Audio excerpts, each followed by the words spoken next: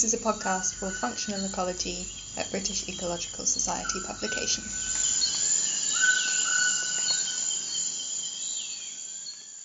Hi, everybody. Today I have the great pleasure to talk with Dr. Lillian Tuttle. She's going to be sharing some insights from her recent publication in Functional Ecology, Differential Learning by Native versus Invasive Predators to Avoid Distasteful Cleaning Mutualists. And this paper by Lillian is a finalist for the Haldane Award, which is offered by the journal. So thanks for joining us today, Lillian. Thank you for having me. And I would love it if you could start with just giving us a bit of background about how or why you decided to tackle this particular topic. Yeah, so my co-authors and I studied the behaviors of invasive lionfish and cleaning mutualists on coral reefs. Lionfish are an invasive species that are voracious predators across the Caribbean. They eat prey fish up to half their own body length. They hunt dozens of fish species. And so there was some concern among conservationists and biologists that lionfish might threaten a very important fish in the region, the cleaner goby. And as the name might suggest, the cleaner removes or cleans parasites, dead skin, and mucus from the skin of larger fish clients. So if lionfish were to eat them, then there could be cascading negative effects on the rest of the coral reef community. What we did is we used a combination of observations and experiments conducted in both the field and the lab to try and understand how lionfish as an invasive species, as well as a couple native Caribbean predators, whether or not they, one, consume the cleaner goby, two, whether or not they might change their behavior towards the cleaner to be more or less antagonistic, in other words, eating the goby, or more mutualistic, in other words, engaging in cleaning with the goby over time. And then in the field, we really wanted to understand whether or not these predators affected the wild populations of the cleaner goby. That's fabulous. And can you tell us what was the most surprising result from this study? Yes. Well, there were a couple. To paraphrase from Bruce, the shark from Finding Nemo, fish are friends, not food. That was a lesson that apparently coral reef predators have to learn for themselves. And what I mean by that is that lionfish, they would eat the cleaner, but when they did, they hyperventilated like they had eaten a very spicy pepper. And if you were to reintroduce a cleaner goby to that lionfish a couple days later, the lionfish would swim right up to it, be about an inch away, and just stare down its nose at the cleaner, and then it would turn around and swim in the opposite direction. That was overwhelmingly what we found, that lionfish learned not to eat the goby. Amazing. Yeah, it was wild. I've never seen such stark behavioral results, which is great for a PhD, obviously. That's fantastic outcome. And Yeah. how does that fit with the rest of the results from your study? Yeah, so actually another surprise in our research was that when we looked at native predators, these small juvenile groupers, we expected them to naturally want to cooperate with the cleaners, because that's what we see out on the reef, that these groupers are getting cleaned by the gobies all the time. So that was going to be our kind of control or foil to the lionfish. Well, as it turns out, the grouper also ate the cleaner goby in the lab, and when they ate them, they hyperventilated a bit. They were quite a bit slower to learn than the lionfish were.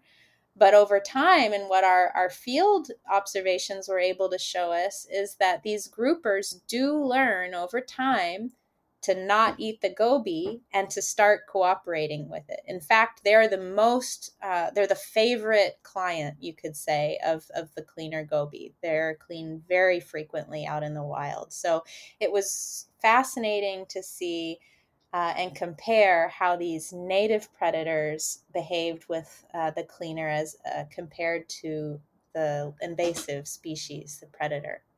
But how interesting that the invasive species, the lionfish, seem to learn faster than the native fish. Did you expect that outcome?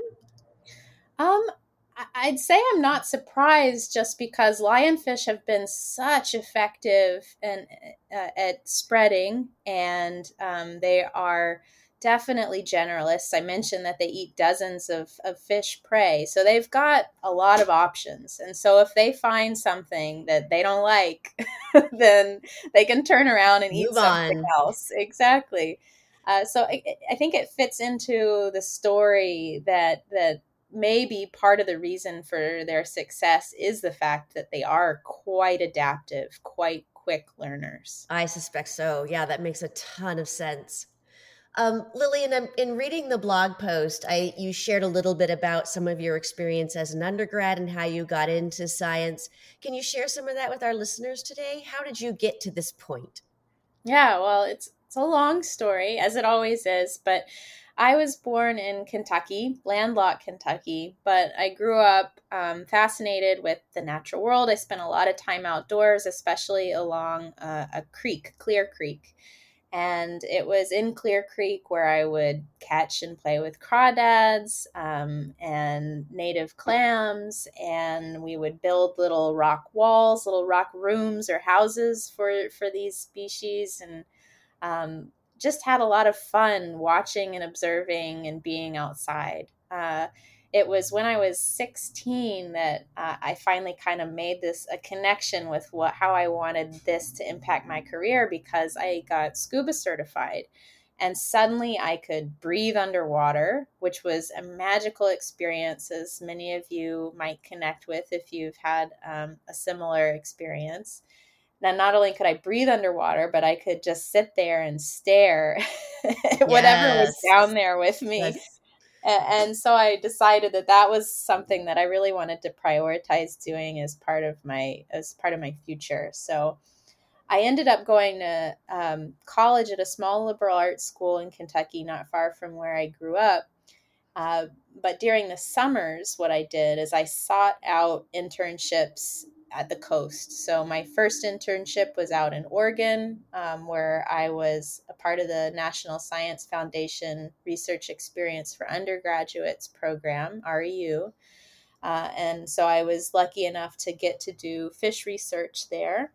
Um, and then, actually, through a professor at my small liberal arts college, the next summer, I got to go to the Virgin Islands. And so that was the first time that I had gotten to dive on coral reefs. And as you know, coral reefs have beautiful clear water, the fish are brightly colored, and it's just a magical place to be. And so, Truly. yeah. So while I love fish and animals in all places, I just fell in love with that environment, that ecosystem.